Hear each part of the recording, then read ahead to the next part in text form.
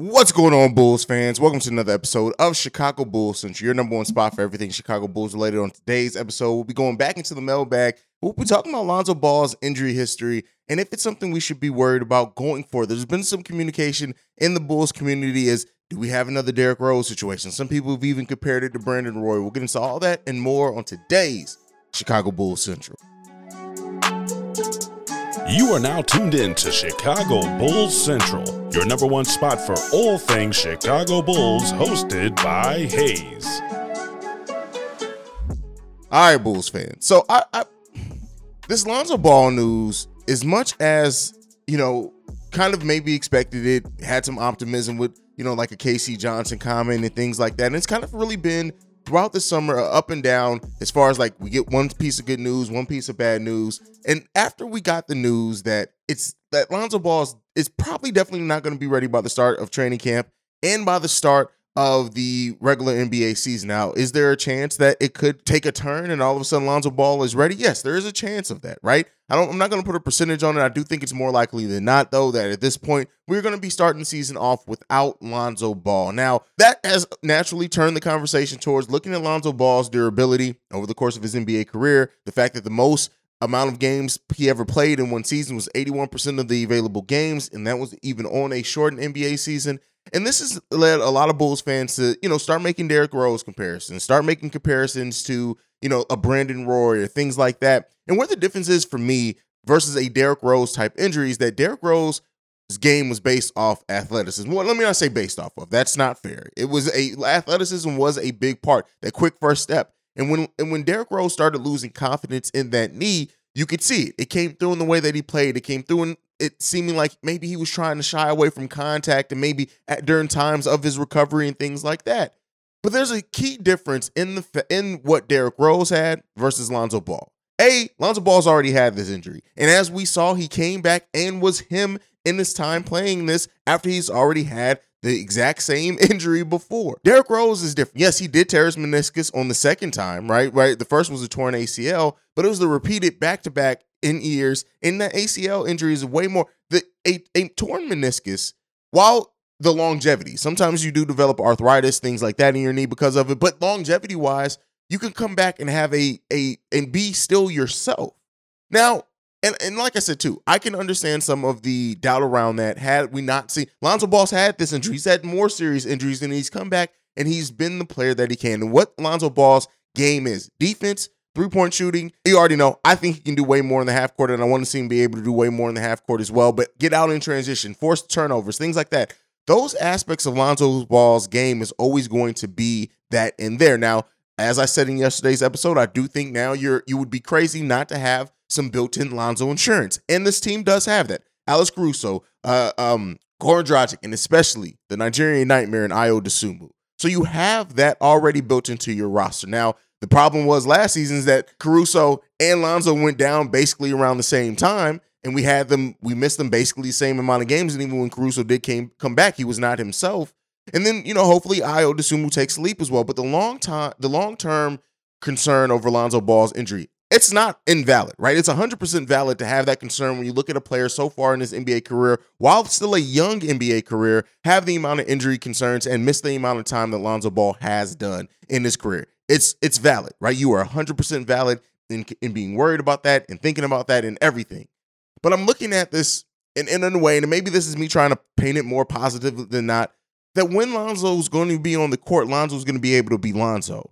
And yes, he may be a player that you can only bet on having for 66 games in a season, right?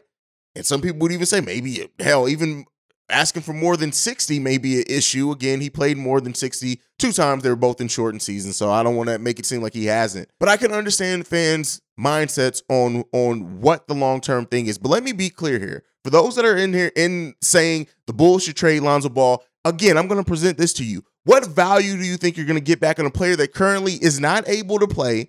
They don't have a timetable for return. It's not going to happen. You're not going to get back anything. No, the Bulls' best bet, unfortunately, at this point, no matter, and let me not say unfortunate, no, because when Lonzo plays, Lonzo is what we need him to be. But for some, it may be unfortunate, is to keep Lonzo Ball. We got to stop with the knee-jerk reactions. We got to stop thinking, oh, we can just trade our pieces that aren't healthy and we can get something significant back. No, unless you want to be on the back end of a deal and look stupid in a couple of years when Lonzo Ball is healthy, you don't trade Lonzo Ball. You build in insurance in your roster, which the Bulls already have done. And that's what they did this offseason. When they went out and got Goran, it was for that. And we'll see, yes, we are very deep at the guard position. We have a lot of guards on this team. I've already said it. Depending on what extensions may look like, we may have $90 to $100 million in just our guard play next season. But with that being said, yeah, it sucks that Lonzo isn't going to be healthy and there's a chance he may miss the start of the season. Yeah, it sucks that we don't know an exact return date. Yeah, it sucks that we validly, as Bulls fans, have some long-term concerns with Lonzo Ball's overall health and ability to be on the floor. Yes, it sucks to be in that position, but let's calm down. Right? Let's not get into the Derrick Rose comparisons. Let's not get into let's just trade him and send him away. Let's not do that. Let's wait and see what happens with this. Yes, the meniscus injury, the bone bruise, it's all weird. Like, I don't want to take away. This whole situation with Lonzo Ball has been weird. It's been strange. It's been conflicting at times. It's been everything under the sun. I do not take away from that. I do not deny that. It has been extremely weird. And when you have a player with a mysterious injury, it hurts. But yeah, it's going to be a huge concern. You're going to naturally be more worried and bothered, right? There are some Bulls fans that are absolutely upset at this, not just because of Lonzo being injured, right? There's some rabid fans that are going to be mad because a player gets hurt, like it's in their control. But I think a lot of times, like the way that the Bulls have communicated to this injury, the kind of secrecy around it has frustrated some fans, and I understand that. But let's just calm down. We'll see how this Lonzo thing ends up shaking out long term, and we'll get into it. But all right, let's move on from that. We have a voicemail today. This one is from Marcus. Hey, what's up, A's? It's your boy Marcus coming at you with a new voicemail. So I wanted to talk about just the impact of Lonzo Ball's injury to the Bulls. So I remember I think it was the last voicemail, one of the other voicemails I left. I was very optimistic about how I think the Bulls should play, as far as them being a top team, top playoff team. But honestly, since over the last 2 weeks, there's been a lot going on in the league as far as like Donovan Mitchell being traded and Lonzo Ball getting injured and just players being moved and stuff like that. So I had to really think about it. And when Lonzo Ball got injured, I really believe that brought the Bulls from being a top team to even falling into the play-in tournament. What do you think? Do you think that the Bulls could possibly be a play-in team this year? Do you think that it's a real possibility that Lonzo Ball, even though he's out for his training camp and the first part of the season, do you think that it could be a lingering injury that carries all the way over into further into next season? I just want to hear your thoughts on that. What do you think? How do you think the Bulls will look going into the season without Lonzo Ball? And do you think that it's a real possibility that they will be a play-in team? I believe they will be a play-in team, but I just want to know what you think. What's your thoughts on that? Peace out. All right, so Marcus asked the question that a lot of Bulls fans are having right now. With the improvement that teams have made in the Eastern Conference, where do the Bulls sit? Are the Bulls going to be a playing team?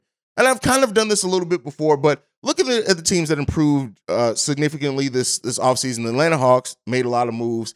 Some people, the Cleveland Cavaliers have made moves as well. I don't want to take away from that. My hate with Cleveland aside. And then you also have the New York Knicks, who made a big signing in Jalen Brunson. They re-signed RJ Barrett, and we'll see if they do anything on the trade market.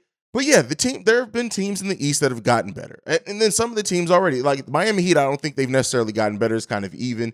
The Boston Celtics, yes, they definitely improved that roster. The Milwaukee Bucks have as well. And then the Philadelphia 76ers, and those are the teams that are clearly above and were above the Bulls last season. You also got the Toronto Raptors, Chicago Bulls, Brooklyn Nets, Atlanta Hawks, Cleveland Cavaliers, and Charlotte Hornets. New York Knicks, if you want to throw it in there, that makes 11 of the top teams in the Eastern Conference are going to be battling over 10 positions. And yes, there's going to be a team that falls down to being the playing team. Last season, the Brooklyn Nets, for example, were in the play-in tournament. They were the 7th seed, though, but because of everything going on there, we'll see how it happens with this. But And call me crazy, call me C-Red, call me anything that you want. I'm not worried about it. Like the thing that I think, the Bulls have anywhere of being between the 4th and the 6th seed, maybe the 7th seed in the Eastern Conference. Do I worry about the Bulls being the 9th or 10th seed, just strictly play-in teams? No, I'm not. Because why? And I've said this before, why the Atlanta Hawks did improve. Make no mistake about it. Adding DeJounte Murray to that team is a significant improvement, adding talent, but we got to see how it comes together. And that's the thing that happens too much with fans in sports in general, right? They react too much so they on the paper. We know if you've been watching sports long enough, there's always a team that adds some talent or makes some moves that the moves don't just quite work out the way that they're going to. And while the Atlanta Hawks did make a good move, and it made them significantly better, it still did not make them better than a fully healthy Chicago Bulls team. It just did not. People doubt the Chicago Bulls. And like I said in yesterday's episode, I understand it because of the way that they played in the latter half of the season, the way that they performed on national TV, the way they performed against the top teams in the league, regardless of whatever reason you want to give to that. But no, this team is not a play-in team. The Atlanta Hawks are not better than a fully healthy and even, I think, missing a Lonzo Ball Chicago Bulls. Now we have to see, again, that's not taking into consideration leaps.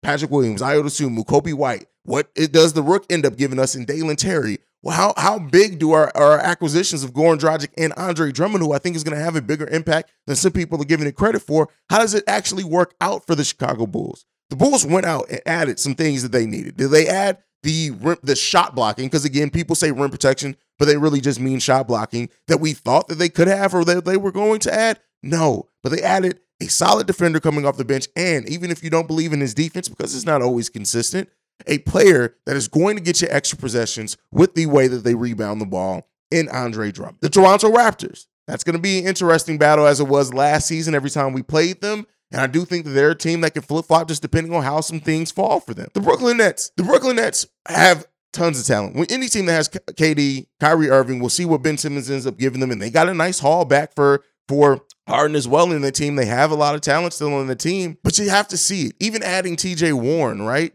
We don't know exactly what TJ Warren is going to be after missing that much time. And I think some Bulls fans are putting too much on that. And even when they wanted him to sign here, of what a player that missed that much time significantly can do. There are not a lot of players. People go right to Klay Thompson, but we know TJ Warren was never on Klay Thompson's level. So even Klay Thompson coming down a notch or two, as we did see in the playoffs, still gives you quite a bit because of he's a higher caliber player. But a player of TJ Warren's caliber, who was a high-level role player on most NBA teams, after being gone that long, typically don't come back and are the same exact player. So we got to see the impact there, right? He could be another Paul Millsap for them last season. So I'm looking at the Brooklyn Nets. Yes, they can be better than Chicago Bulls, but the shitstorm that team and that organization is, I'm not ready to bet on it yet. The Cleveland Cavaliers. I've been very vocal on my thoughts on the Cavs. Yes, they added Donovan Mitchell. Yes, he's a hell of a talent. Yes, could I be overlooking it, and could they seamlessly fit together much like DeMar and Zach and the fit concerns there and how that team came off fire? Yes, there's a possibility of that.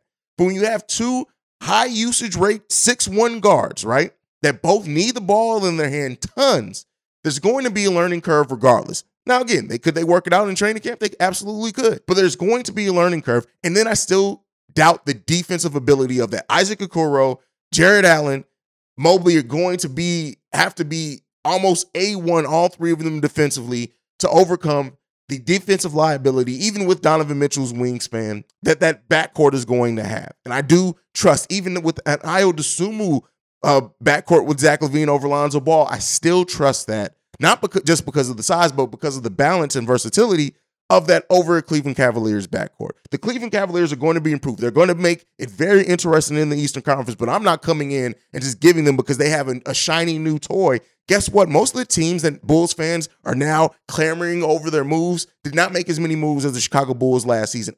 You don't have to win every single offseason to be able to add to your team, and that's what some basketball fans think about their teams. And then the New York Knicks last year finished 37-45.